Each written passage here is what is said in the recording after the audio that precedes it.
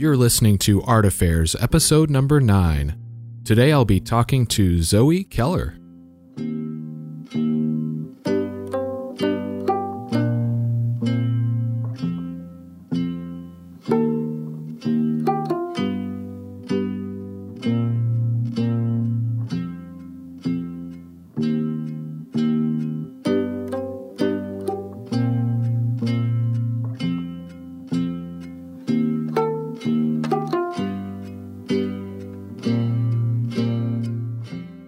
So my name's Michael Faith, and this is Art Affairs. If this is your first time listening, Art Affairs is meant to give you a look at and into the new contemporary art community, featuring conversations with artists, gallerists, curators, printmakers, shining a spotlight on the human side of the wonderful work they do. You can dig through previous episodes, complete with show notes, at artaffairs.podcast.com. And you can check out new episodes on all your favorite podcast platforms. Of course, if you like what I'm doing here, be sure to subscribe. And you can always connect with the show on Instagram and Facebook at Art Affairs Podcast. All right, so today's guest is artist Zoe Keller. I've been following Zoe's work for a bit now, and one of the things that really stands out about it is how she takes a rather scientific approach to her work, almost as if she's studying or documenting the world around her. But still doing it in a very beautiful way. In fact, she's done several residencies where she's able to commune with nature and really dive deep into observing and studying the animals that she focuses on. We talk about that, we talk about what she finds so appealing about working in graphite, some of her upcoming projects in 2020, and a whole lot more. So I hope you enjoy my conversation with Zoe Keller.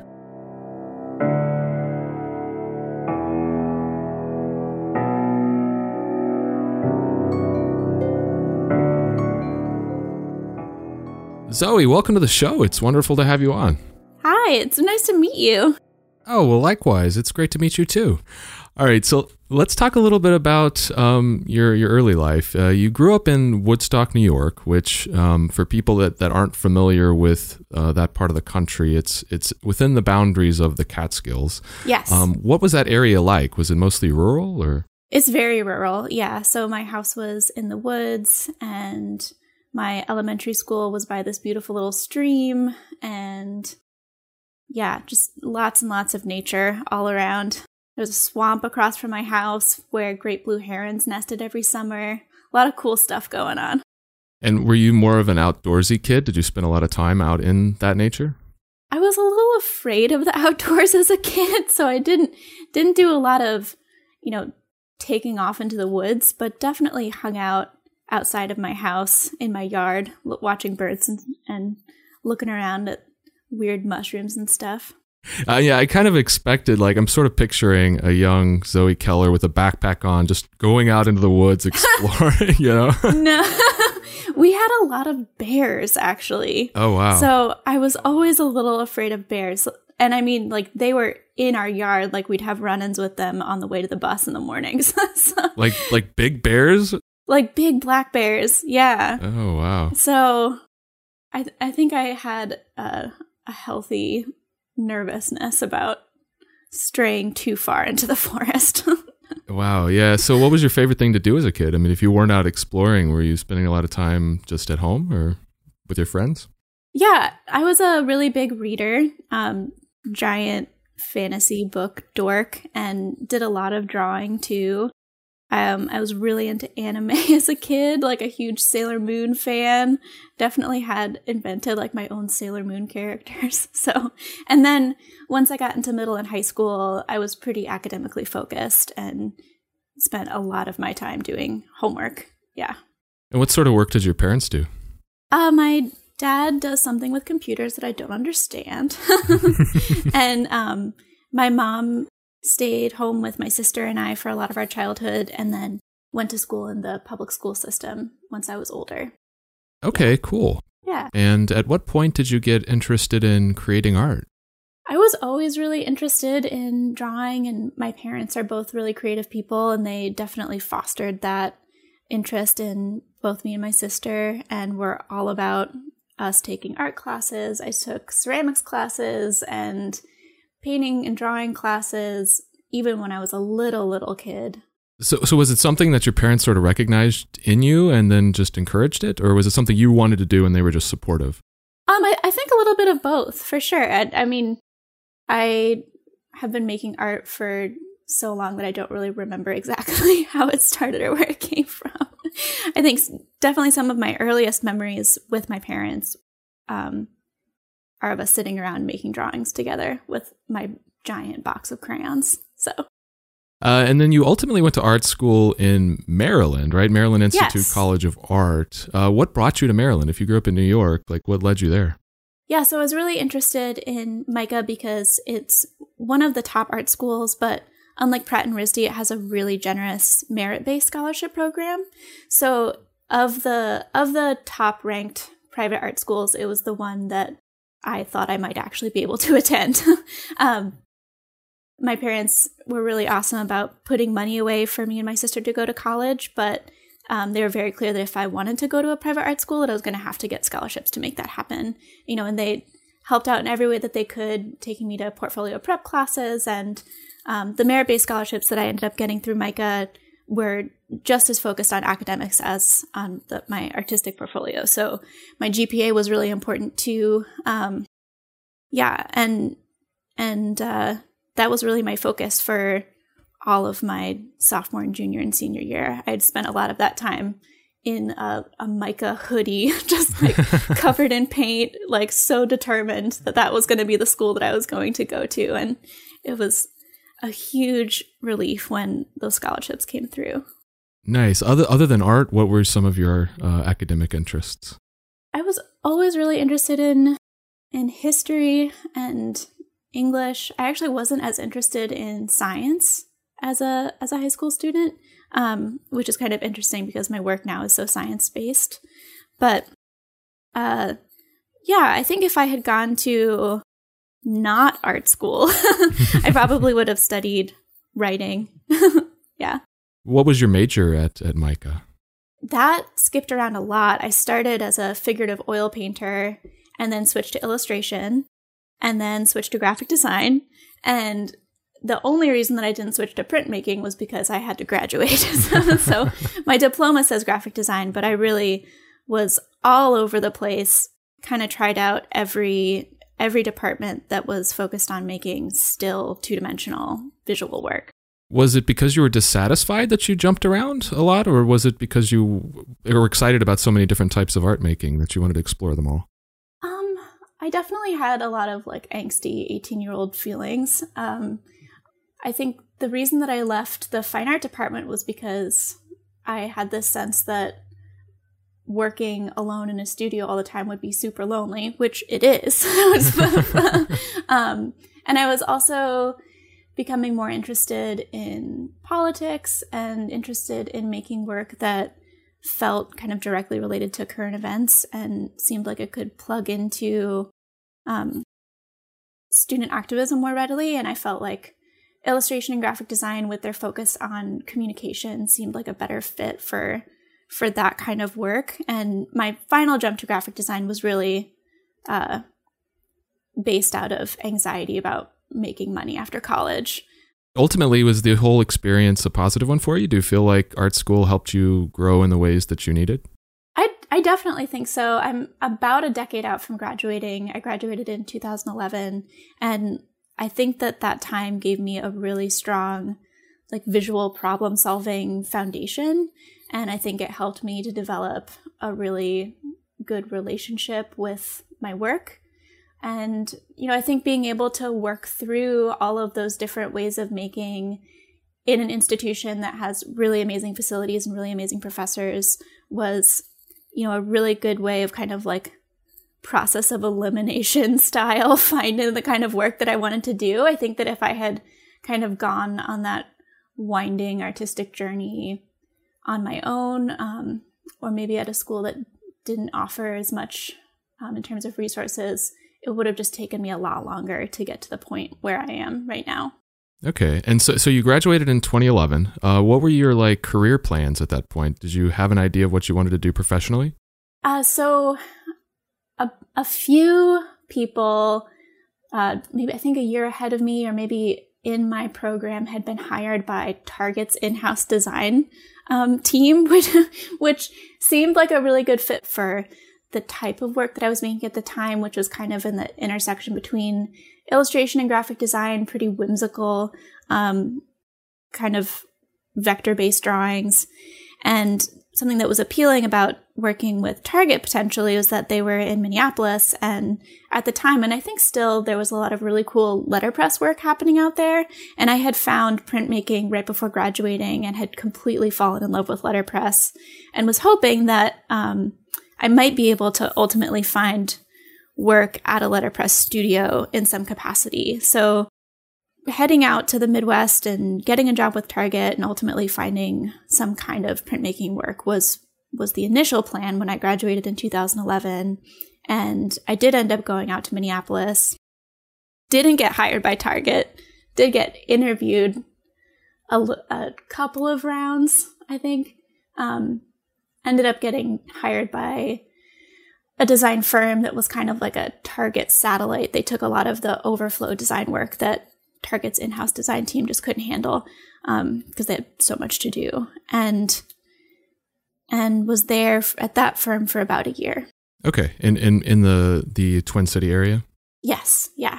Okay, and I mean, it seems like after you got out of college, you moved around a lot. Like Minneapolis was one of the places, but you also were in Philly for a while, Maine, Michigan. Yeah. Eventually moving to Oregon. Like, what motivated you to move around so much?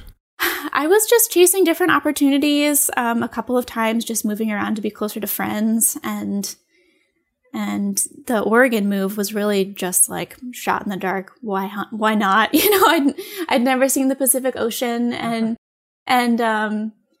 after doing that funny little circuit from Minneapolis to Maine to New York for a little bit again, Michigan and Philly, suddenly that whole part of the country had started to seem very, very small.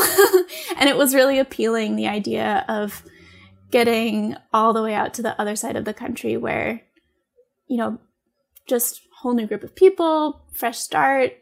It was a chance to kind of strike out on my own a little bit in a way that I hadn't yet at that point in my life.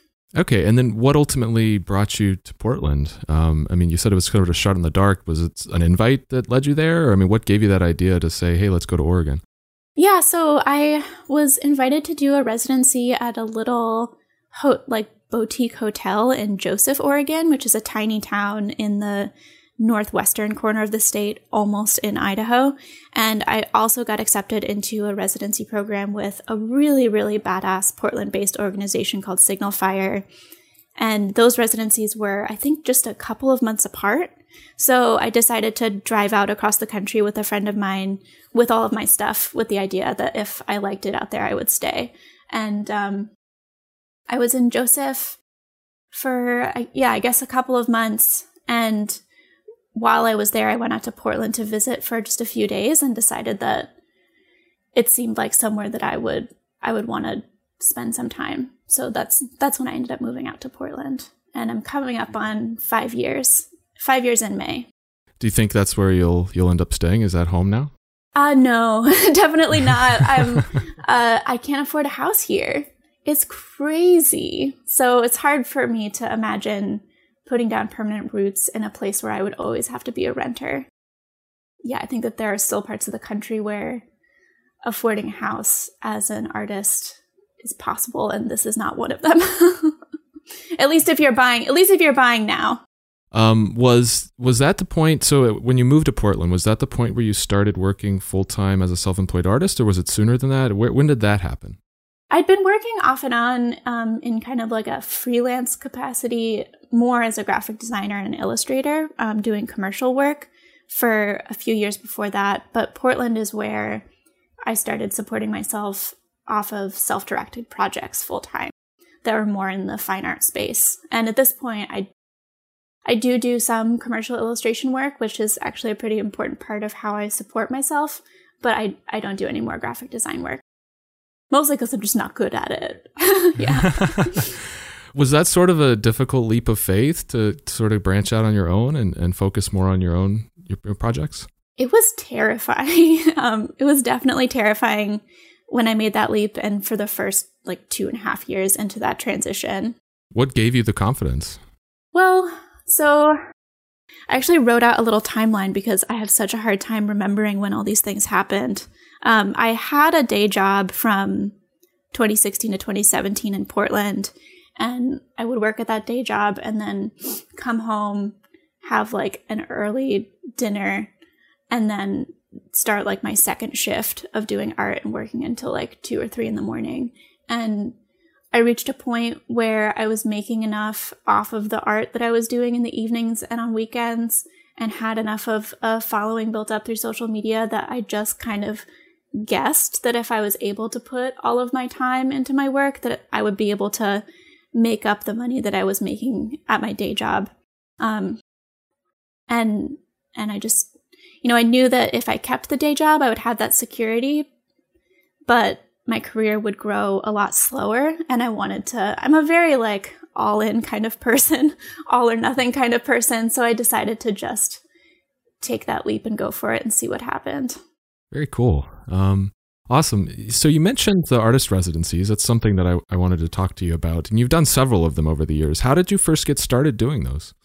How did I first get started doing those? The first one that I had wasn't actually an official residency program. It was kind of an improvised thing. I connected with this really awesome person named Alice through Tumblr, back when Tumblr was real. And she wanted to use some of my art for some of her education work. And she was working out on this really cool island called Hurricane Island, which is off the coast of Maine. And there's a little art, science, and leadership academy for middle school students out there that does like summer programming. And when Alice reached out to me about using my work, I was like, yeah, you can definitely use my work. And would you ever consider bringing an artist out to the island? And she was all about it, and she made it happen. And I got to go out there for a couple of weeks, and it was super magical. And, then once I had that on my resume as a residency, I was able to start applying for more official programs.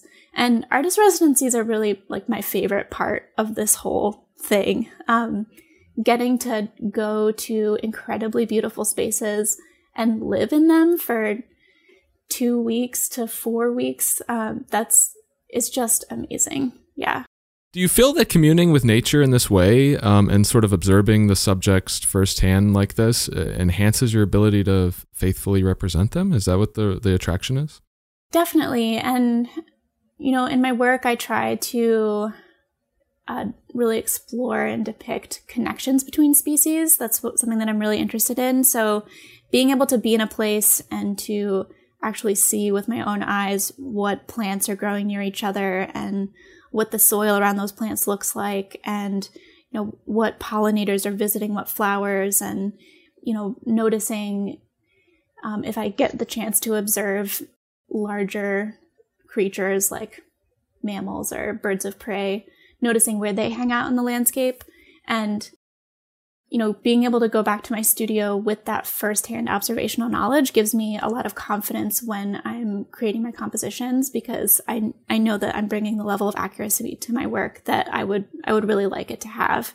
And when I, as opposed to other pieces which I make about places that I haven't gotten the chance to visit, I kind of weave those stories by doing a lot of reading in field guides and journals, and I'm bringing my amateur naturalist knowledge to those pieces and really trying to do my best to depict relationships as I understand them. But it's just like really doesn't compare to being able to be in a place in person and actually see the landscape unfold around you. Yeah, I can imagine. And how do you usually approach the work while you're on these residencies? Do you go out mostly during the day and then take notes and work at night? Like, what's your typical workflow?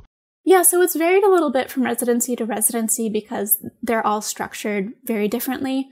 The 2 residencies that I did with Signal Fire are some of the most immersive in like actual wild landscapes. And the one that I did with them most recently was actually a backpacking trip through the Klamath-Siskiyou region of Southern Oregon and Northern California. And during that time, it was really just about being there and being present and experiencing that place. I did have a little bit of an opportunity to sketch and photograph, but but mostly it was just like being there and moving through that landscape.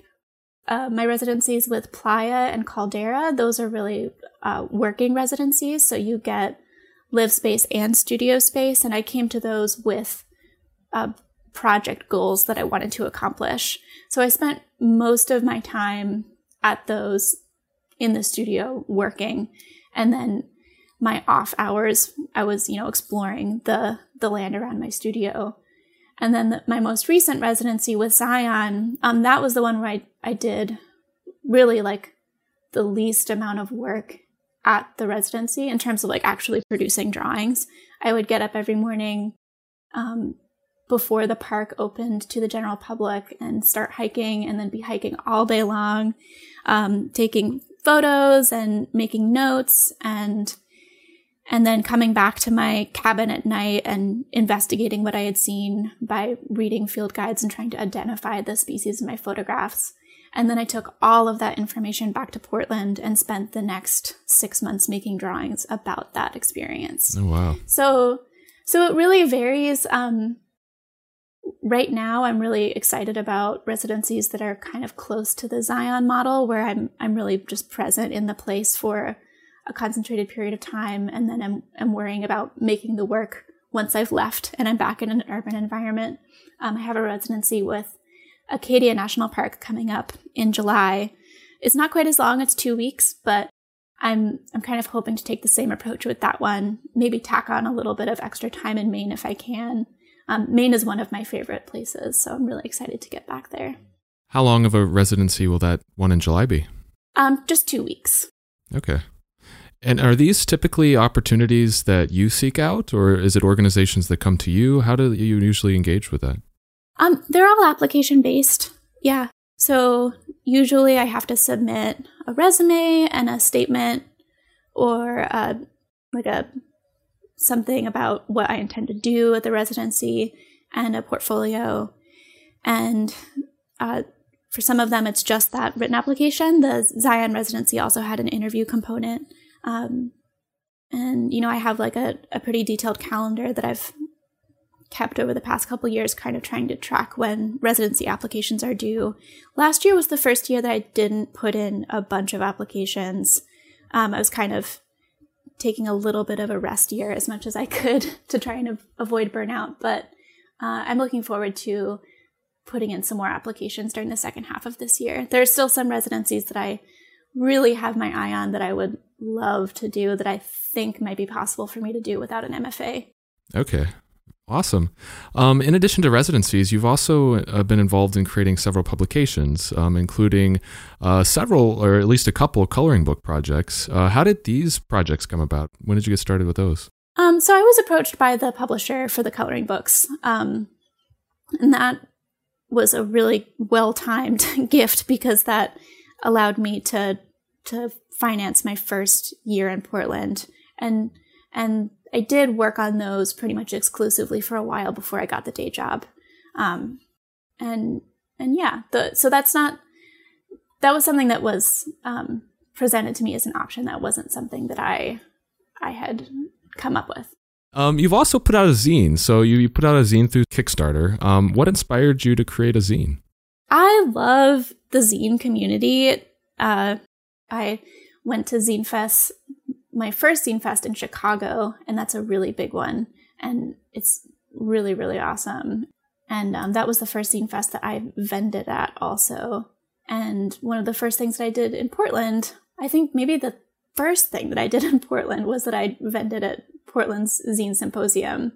Yeah, I drove from Joseph to Portland the day before the symposium and then vended the next day.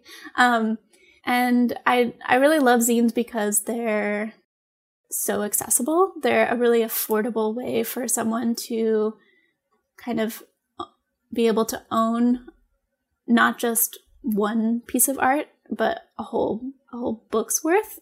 So my zines cost $20, which is about the same cost as an 8x10 print. So, for the same $20, instead of having one drawing that you hang on the wall, you can have a book with like 30 drawings. And I really love kind of like the intimate relationship that people have with with books and zines and book-like objects, you know, that you hold and you look at in a quiet moment and that you maybe leaf through over and over again. And, you know, maybe every time you look at it, you discover something different, or you return to a favorite spread and notice that your relationship to it has shifted. And, you know, I grew up surrounded by books, so I think I have a really special place in my heart for those kinds of printed objects. Okay. And how comfortable was Kickstarter for you? You know, as far as funding projects, was there a learning curve there at all? I had participated in a couple of Kickstarter projects before. This was the first one that I had done on my own, and I think that there's definitely a science to it. I think that something that I bring to my career as an artist is that I'm extremely organized, and I'm really good at timelines and breaking down tasks that have to happen. And I kind of enjoy that aspect of being a self-employed artist also. So honestly, the Kickstarter was not as intimidating to plan or to pull off. It definitely had an anxiety to like a moment the day that it launched and for the first few days that it was going until it was funded. But yeah, I think it kind of all went according to plan and definitely surpassed what I had hoped in terms of funding. And it was really, really fun getting to send out all of those zines all over the world to people. And it's such a sweet vote of confidence when you do a crowdfunding campaign like that and people from all different points of your life show up to, you know, even just throw in a couple of bucks to say like, hey, I support what you're doing and I want to see your career continue. And, you know, it's kind of like a gathering of all of the people who have cared about you and supported you over the years. So it's definitely a big boost. Yeah. Yeah, that's amazing. Yeah. Another project that was ultimately published using Kickstarter is the Intricacies book you did with Chris Mrozik. How did that first come about? How did that project get started? We met in Maine. I volunteered with a anarchist organization called the Beehive Design Collective. It's an ever-shifting group of volunteers who collaborate on large-scale social and environmental justice graphics.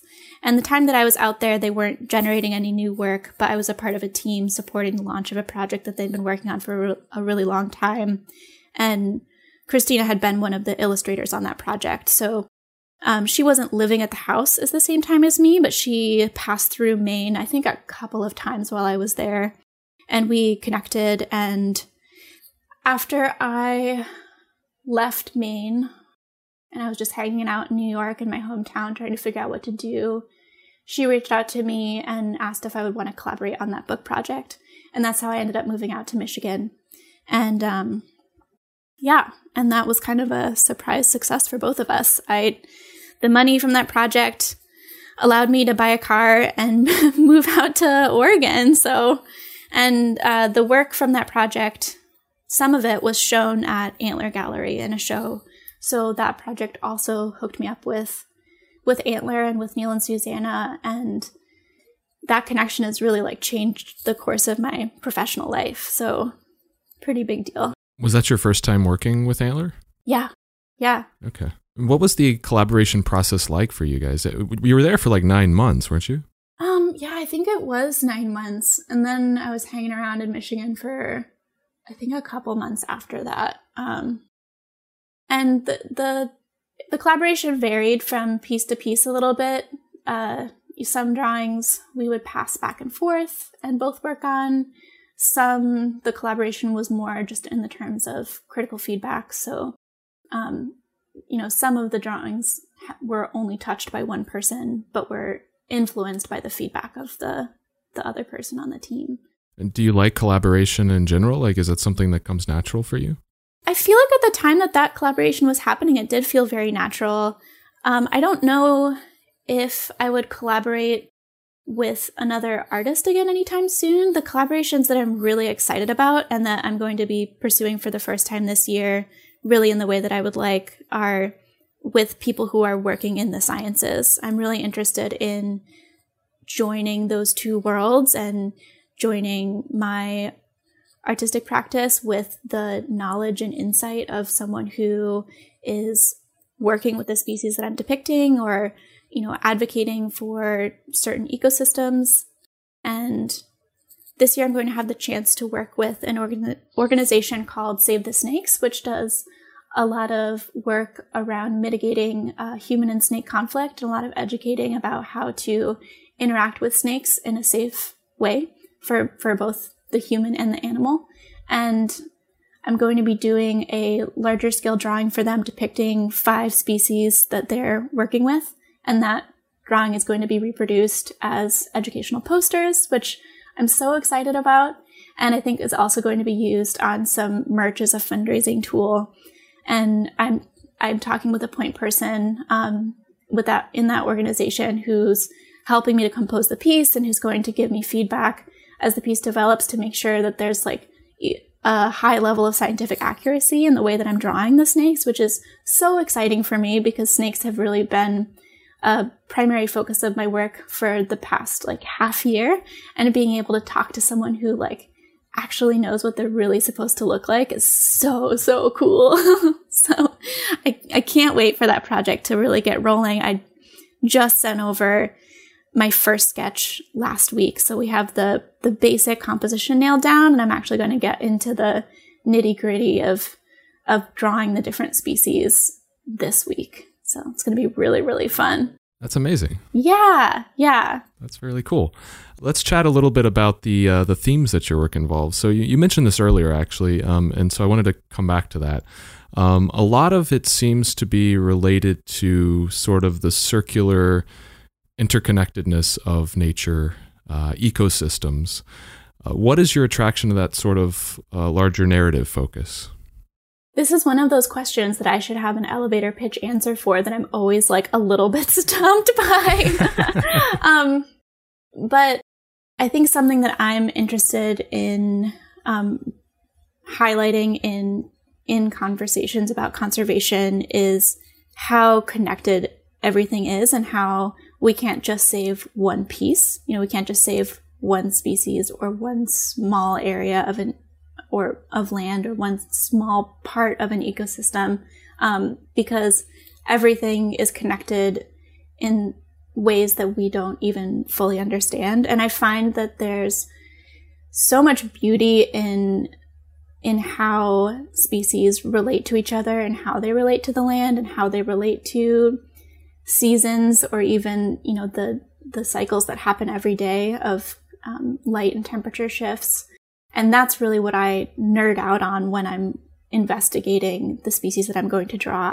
I love reading field guides and discovering that this species is connected to this one because of this, and that one is connected to that one because of that. And it's just like, you get to weave these webs that make you like move through the landscape and observe things differently. I love, I am gaining this knowledge very slowly because I spend most of my time drawing and a little bit of my time researching. But, I love being able to be out in the forest around here and go like, oh, like that mushroom means this about the soil that it's in. Like, that's so fascinating to me. So, and I love being able to communicate those connections to my audience. And definitely that's something that I want to continue to explore in my work. Very cool. And you seem to also take a very scientific approach to your work, almost like an Audubon, where you're more documenting and studying more so than just creating art for art's sake. Where do you think that comes from? You said you weren't really much into science early on, so how did you ultimately take this more scientific approach with your work? Yeah, so I think that came out of a desire to make work that's meaningful and that has some impact on the world around me. And I really think about my drawings as serving the species that they depict. And I don't like the idea of choosing an organism just for its aesthetic value and then using it to tell a human story. I want to choose a species and highlight it because it has inherent value and find the beauty in it, where maybe it might usually elicit like a gross out or a fear reaction, and to help communicate the role that organism plays in the place that it lives. So, Yeah, and I think that science communication space is really where I want my work to hang out, even though I'm mostly showing in the gallery world. So I'm like always kind of in a liminal space, like trying to be in like the center of the Venn diagram for like a lot of different things. And yeah, and I mean, like baseline answer, I think that that's just what interests me. Sometimes I say that my drawings are just a really elaborate excuse to sit around for 1 month of every year reading field guides, which maybe I could find a job that would allow me to just do that, but I don't know. In addition to like the residencies where you're observing nature firsthand, what kind of research do you typically do? You mentioned field guides earlier. Is that the main source of your studies when you're preparing for work? Yeah, field guides. At the beginning of every project, I go to Portland's public library and check out like as many books as I can take out with my library card. I think the limit's like 60 or something. Definitely lots of trips home from the library with enormous stacks of books. And another really cool thing about the Portland Library is that it gives you access to JSTOR, which is a giant archive of scientific journals.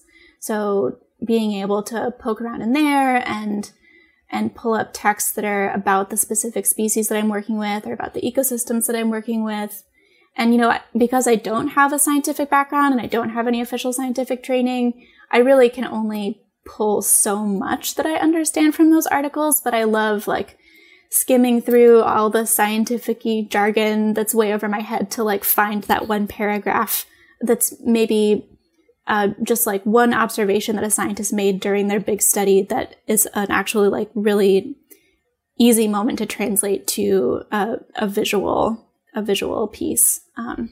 And, you know, that's also a really great way for me to just continue learning. I love learning about nature.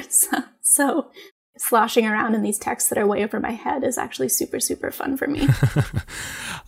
With climate change like looming over us and increasingly destructive policies being put in place and environmental protections removed, do you feel like a greater sense of urgency with your work, or has it affected like the priorities of what you focus on because you only have so much time, you know?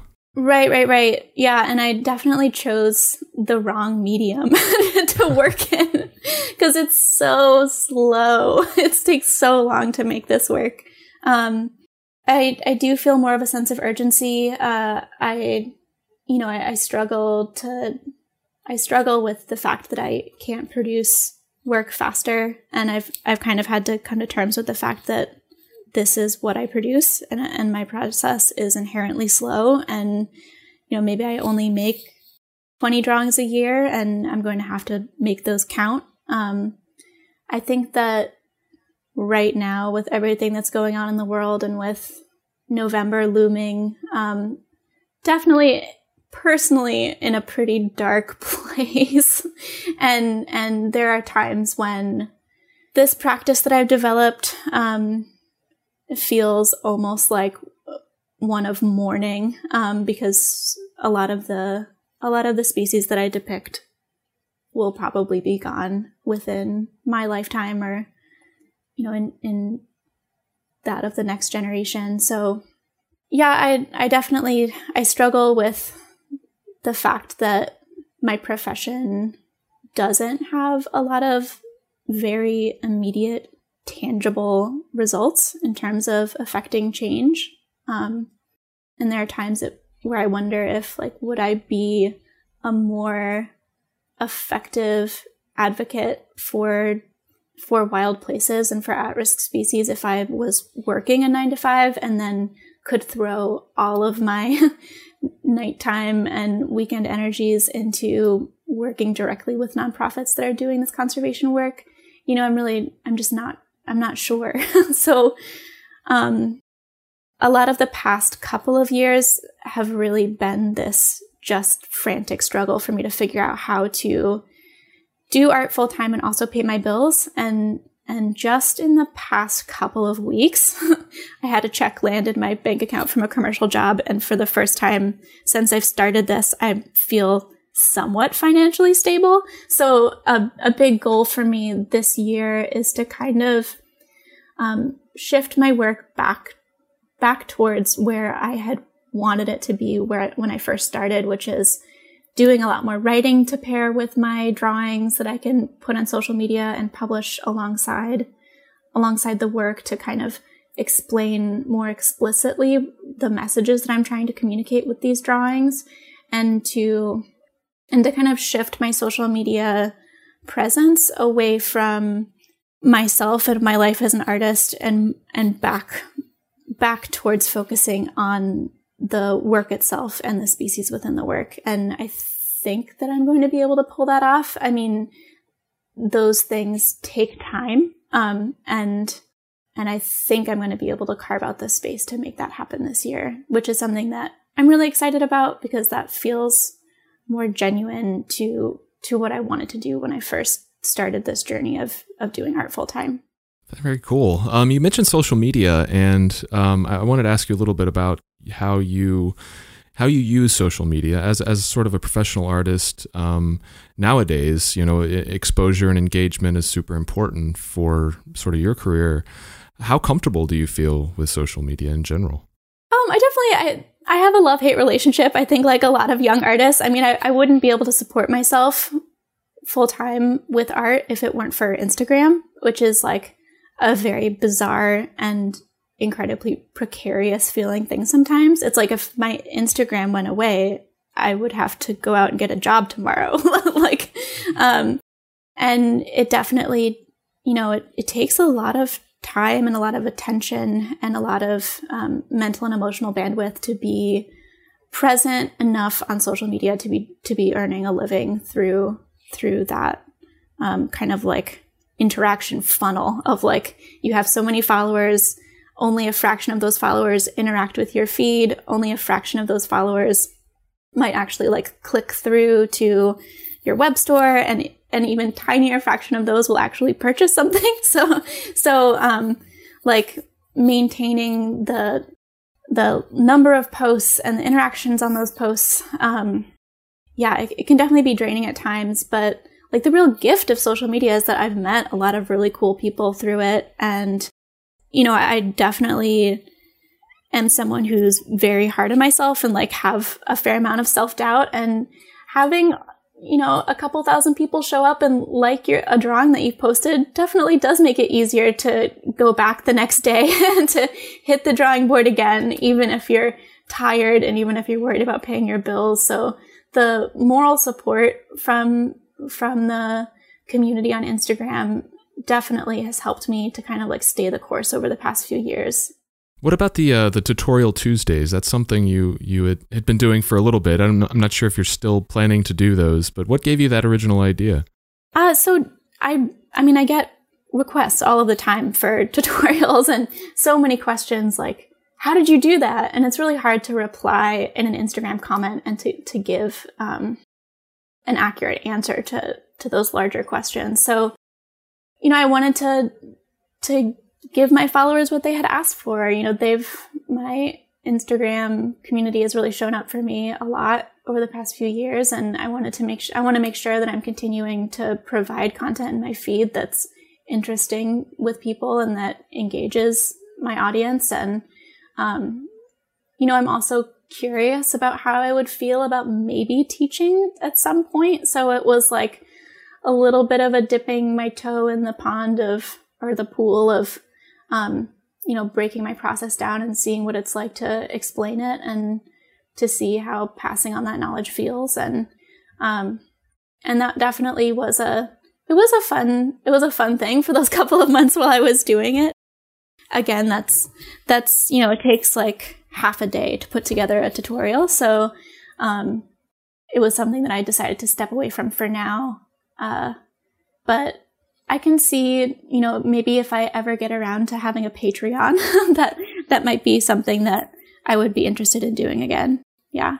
You definitely seem to put a lot of work into those. How much? I mean, you said it took about half a day. They seem super well like prepared and polished and very thorough. So I was very impressed by those. Oh, good. I'm glad. I was really excited to see people reacting to them well and saying that they were useful. And some folks even like went through the tutorials and copied those pieces and, learned a lot from following those drawings step by step. And that was really fun to see when people posted those. So yeah, that was a good experience. Awesome. Let's talk a little bit about the mediums that you work in. So you almost exclusively work in graphite. What is it about graphite that you find so appealing? Oh, there are so many reasons why I love graphite. Where to start even? I think it works really well with my brain because you have such a high level of control with graphite. And I love being able to get the level of detail out of graphite that you can with mechanical pencils or like well-sharpened wood body pencils. I actually just went to the optometrist and she told me that I have like freakishly high resolution, which I guess means I can see more detail than the average person, which was just kind of funny to hear. And I think makes graphite make even more sense for me. I love being able to work additively and reductively. So the fact that you can build up darks and then erase the paper almost all the way back to the original paper tone is really awesome and super useful for creating textures. And then I love that it's an incredibly affordable medium. I mean, I was working in oil as an early undergrad, and dang, that stuff is expensive. And, the art pencils that I buy are, they're not like as cheap as number 2 Ticonderogas, but they're pretty affordable. And like the mechanical pencil bodies that I've used, they cost $15, but I've had the same 3 ones since I started drawing in graphite 6 years ago. Like they're not going anywhere. So, and then because I've been working in like pretty improvised studio spaces, mostly working in the room that I also sleep in, being able to use a medium that has no fumes and that isn't messy is like kind of only the way that I could do that. I also love that graphite's super transportable. And then another big aspect that I like about it is that I feel like graphite's a pretty humble medium. Like everyone has used pencils at some time in their life, even if it's just at school. And because everyone has that familiarity of what it's like to hold a pencil and to use a pencil and to maybe doodle in pencil, they can look at my drawings and say like, oh, I know that took a really long time to make. And like, wow, you must have really cared about that bat a lot to spend all of that time making it look like that.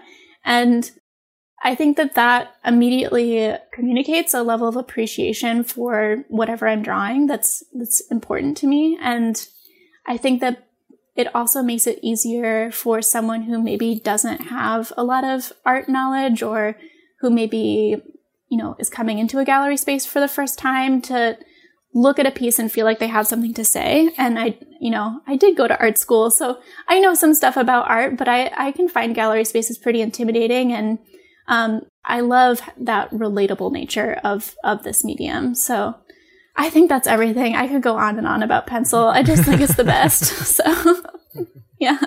What about the size that you work in? One of the interesting things I found, especially in recent years, you've done several large format pieces. I can see one behind you right now. Yeah. Which is a bit unusual for graphite just because of how long that takes to do. What made you want to work at such a large size?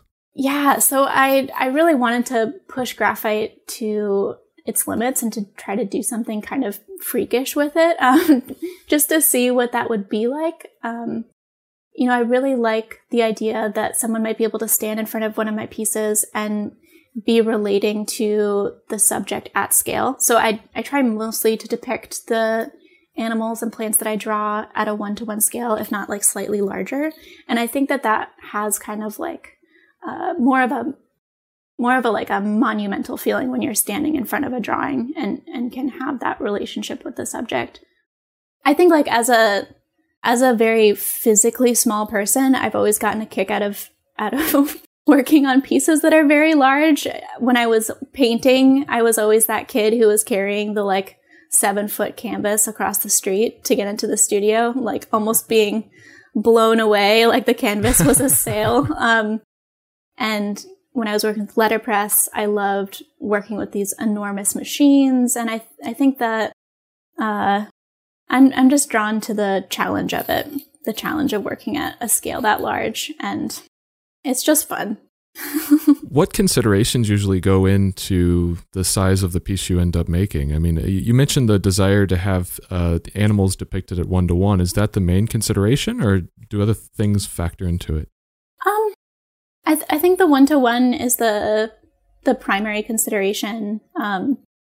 At this point, after 4 years of working at this scale, I have a hard time composing pieces that are smaller because I want to be able to include everything in the drawing. I want to not only feature the bird, but I want to feature the animal that the bird eats and the plant that the bird makes its nest out of. And it's hard to crunch all of that detail into a 12 by 16 drawing. So usually the stories that I want to tell at least need like 28 by 36, 36 inches of paper to make sense. And I took last year off from making very, very large work. So in 2017, I made 2 drawings that were 7 feet long. And the next year I made 2 drawings that were 6 feet tall.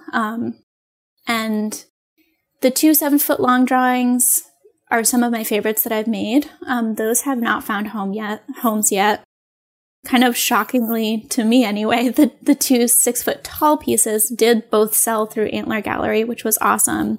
And, there's definitely that financial consideration also because those big pieces can take like 300 hours to make. So when I was making those 2 6-foot-tall drawings, I was working on those nonstop, like 10 to 12 hours a day, every day for like 4 months, and really not taking on any other commissions or side jobs, kind of letting all of my other side hustles fall to the wayside. And that's a really big gamble. I didn't have any income during that period when the pieces were being made, and then I had no guarantee that the pieces would sell. So I think that, you have to have a pretty iron stomach to be able to get through those months, not really being sure if you're going to have a paycheck at the end of all of these 70-hour work weeks. And last year, I needed a little bit of a break from that. But I would love to make some really big drawings again in the future. I think that they have a kind of impact on and relationship with the viewer that what I consider to be medium-sized pieces, the 28 by 36 to 32 by 40 scale pieces, don't quite have. So more enormous work in my future, I hope.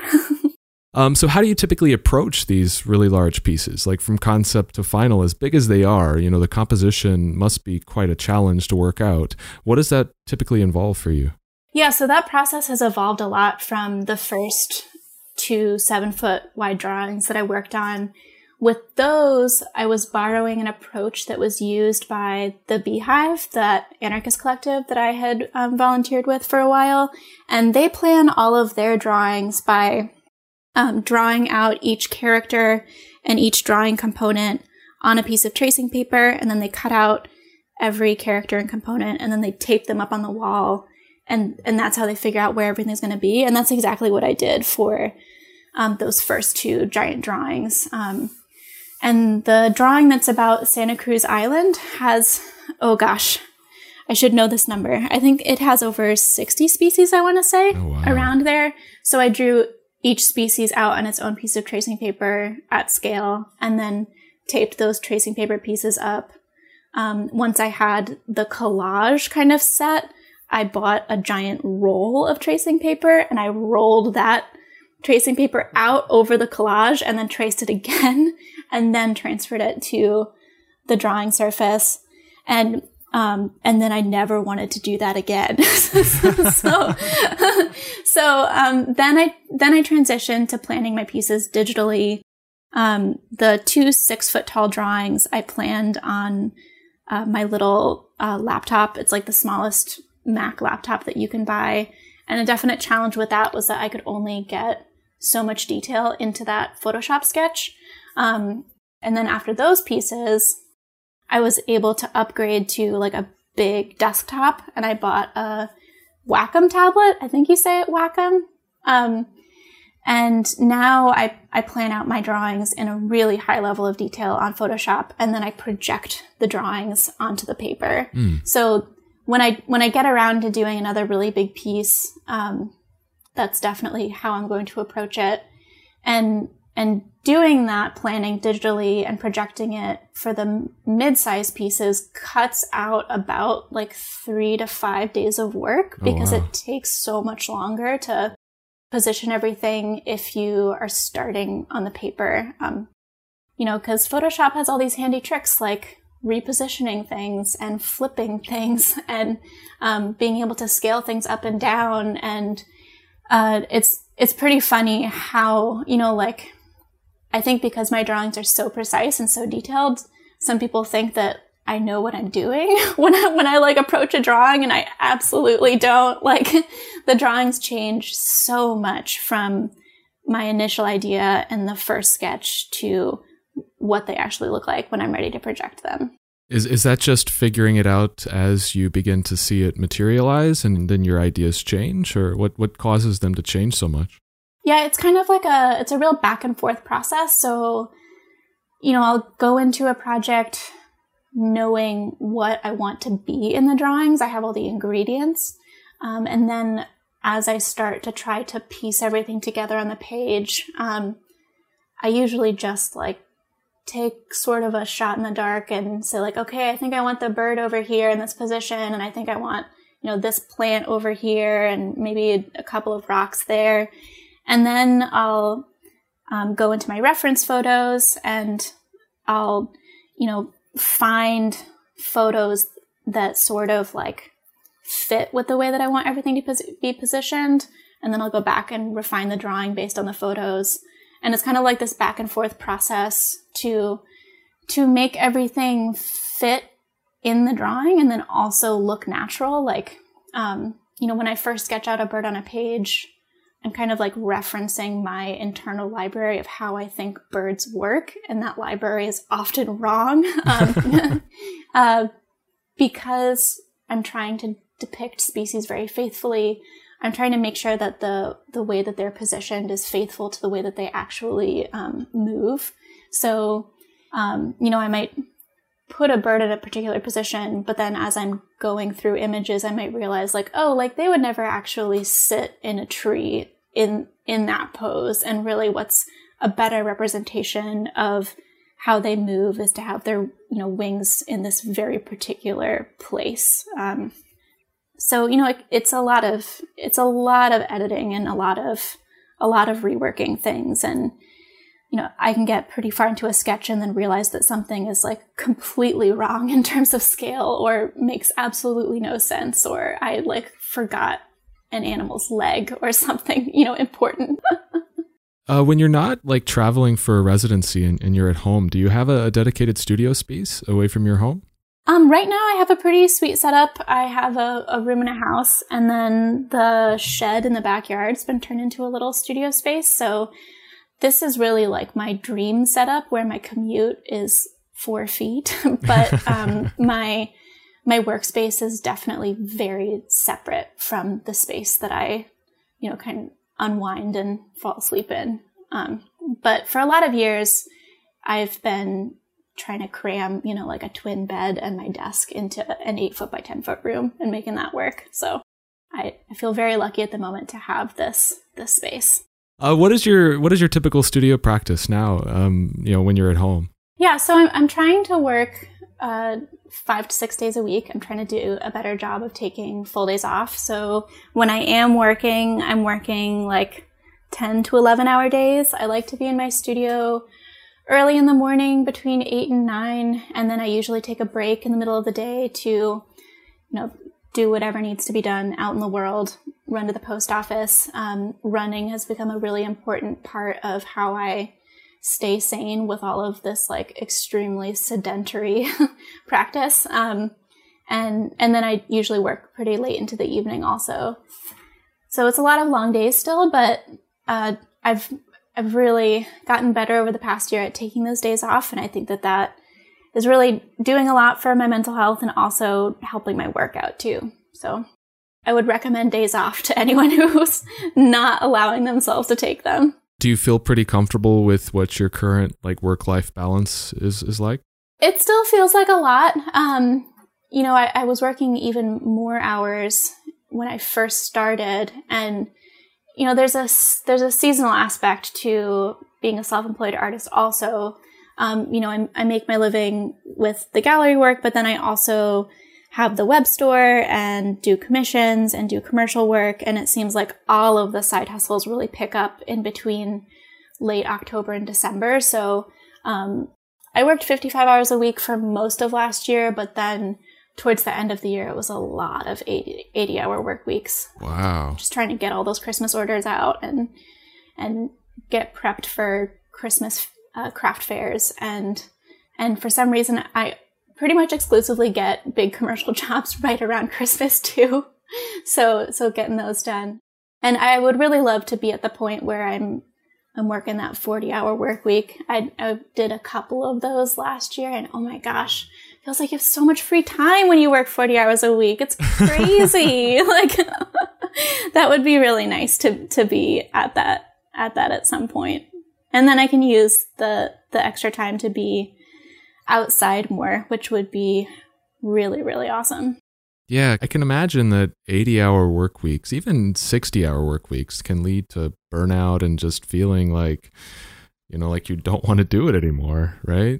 Definitely. Yeah, definitely. For those first couple of years when I was trying to do the art thing full time, there were a lot of 2 a.m. Google searches for what jobs can I do that aren't this? What's the artist community like there in Portland? I feel like there's a lot of artists that I personally follow from that area. Do you have much experience with the artist community around there? Portland has a really incredible mix of artists who are making this kind of nature-influenced work. And it's been really fun getting to see them at gallery openings. A part of the insane work schedule that I've had over the past few years, and that a lot of other artists in Portland have to have in order to afford to live here, is that it's hard to maintain relationships and to build community when you're locked in your room by yourself 10 hours a day. So a part of me trying to work towards having even more of a work-life balance is that I would really love to be more present in that community. And I'm also curious about how it might be possible to be getting more critical feedback on my work also. There are so many awesome artists here. It would be fun to have some kind of crit night or something. Do you have the opportunity to go to very many exhibitions? I try to go to all of the openings at Antler for sure. I popped up to Seattle once to go to a bunch of openings there, and that was really fun. This year, I would like to actually attend some of these exhibitions that I've been participating in for a few years. So I'm going to be showing a couple of pieces at the National Museum of Wildlife Art's annual show and sale. And I've done that show for a few years, and I've never had the chance to fly out. I'd love to fly out to that one. And then I'm also going to be showing with Scope Miami Beach again with Antler, and this will be my third year doing that. And I think I'm going to try to swing going down there, although I'm super introverted. I think that's pretty obvious. And part of the reason that I haven't budgeted the time or, flight and hotel money to go do that is that I'm low-key terrified of that environment. But I think that I would like to go. I think I'd like to go this year. And in future years, it would be really fun to go down to San Francisco and LA and to check out these galleries that I've been following on social media for a long time, some that I've had the chance to show with a handful of times in group shows. The West Coast has so much going on that's so fascinating. It would be nice to be able to be a little bit more present physically in these spaces and to be meeting people in person. Yeah. What do you have coming up in 2020? You mentioned there's a residency that you have in July, but any other projects that you have coming up that you can share? I'll be showing with Antler in June. That's my next show, and that's what I'm working on right now. And then the residency in July, a couple pieces at the National Museum of Wildlife Art Show, and Miami in December. So that's a pretty full year. For sure. And it's nice. This year is the first year that I have everything kind of planned out 12 months in advance. And, I'm such a planner. It's really great to be able to see how that's going to unfold. And this is the first year where I'm taking the first 6 months of the year to make all of that gallery work in one go. And I actually I'm a better sprinter than I am a long distance runner in terms of like making work. So I'm really excited to be able to make all of these drawings kind of simultaneously. Awesome. Well, before we end, where can people find you online? I'm at zoekeller.com, and then on Instagram, I'm at Zoe Keller Art. And I do have a Facebook page, which is also Zoe Keller Art, which does not get as much love as my Instagram page.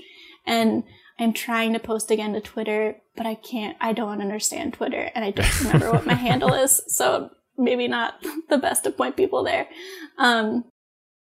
Those are all the places. Awesome. So one last question, and you may know what I'm going to ask you because I think you've listened to a few of the shows. Been thinking about this a lot. Yeah. Who is one artist that you'd like to see me have on the show? I think I'm going to do the thing that I've heard everyone else do so far, where I sneak in a bunch of artists and don't just give you one. Yeah. But the three artists out there right now who I look to the most are Lisa Erickson, Tiffany Bozic, and Inkdwell Studios, Jane Kim at Inkdwell.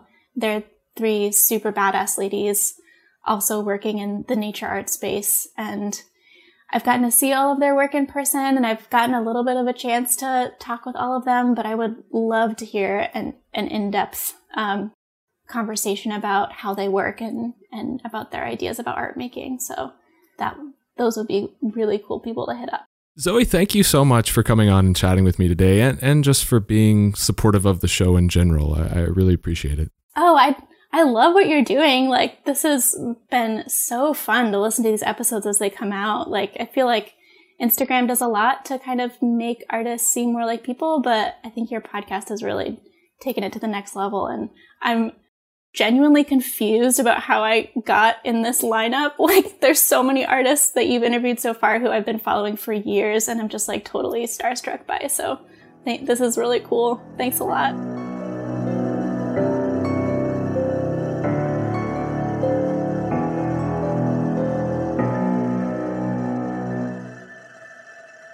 So that's it for this episode of Art Affairs. I hope you enjoyed my conversation with Zoe. One of the things that I really appreciate about Zoe's work is the way that she focuses more on the interconnectedness of nature and ecosystems as a whole, rather than a single individual species. And what she said about wanting to highlight the fact that you can't just have one without all the others really resonated with me. Nature and really the world as a whole is highly interconnected. And everything and everyone is intertwined, part of this incredible system. And you can't start removing pieces that maybe you don't like or don't care as much about without also affecting the things that you do love and care about. Zoe's passion for conservation and her desire to use her artwork in ways that highlight and draw attention to these important ideas is something that I respect and appreciate immensely. She's a fine example of someone who's using her unique talents and abilities to try and affect the world in a positive way. So thanks again to Zoe for joining me today, and thank you for checking out the show. I'm super grateful for your support. Feel free to shoot me an email if you have any suggestions for the show, or if there's a guest you want me to try and have on. I'd love to hear any feedback you might have for me. You can contact me through my website at artaffairespodcast.com, and like I said at the front of the show, you can go there to check out any previous episodes. You can also find the show on Instagram and Facebook at Art Affairs Podcast. And last but not least, if you're on Apple Podcasts, I'd really appreciate it if you took a moment to rate and or review the show. It's a really great way to help get the word out. So until next time, be good to yourself and be good to each other.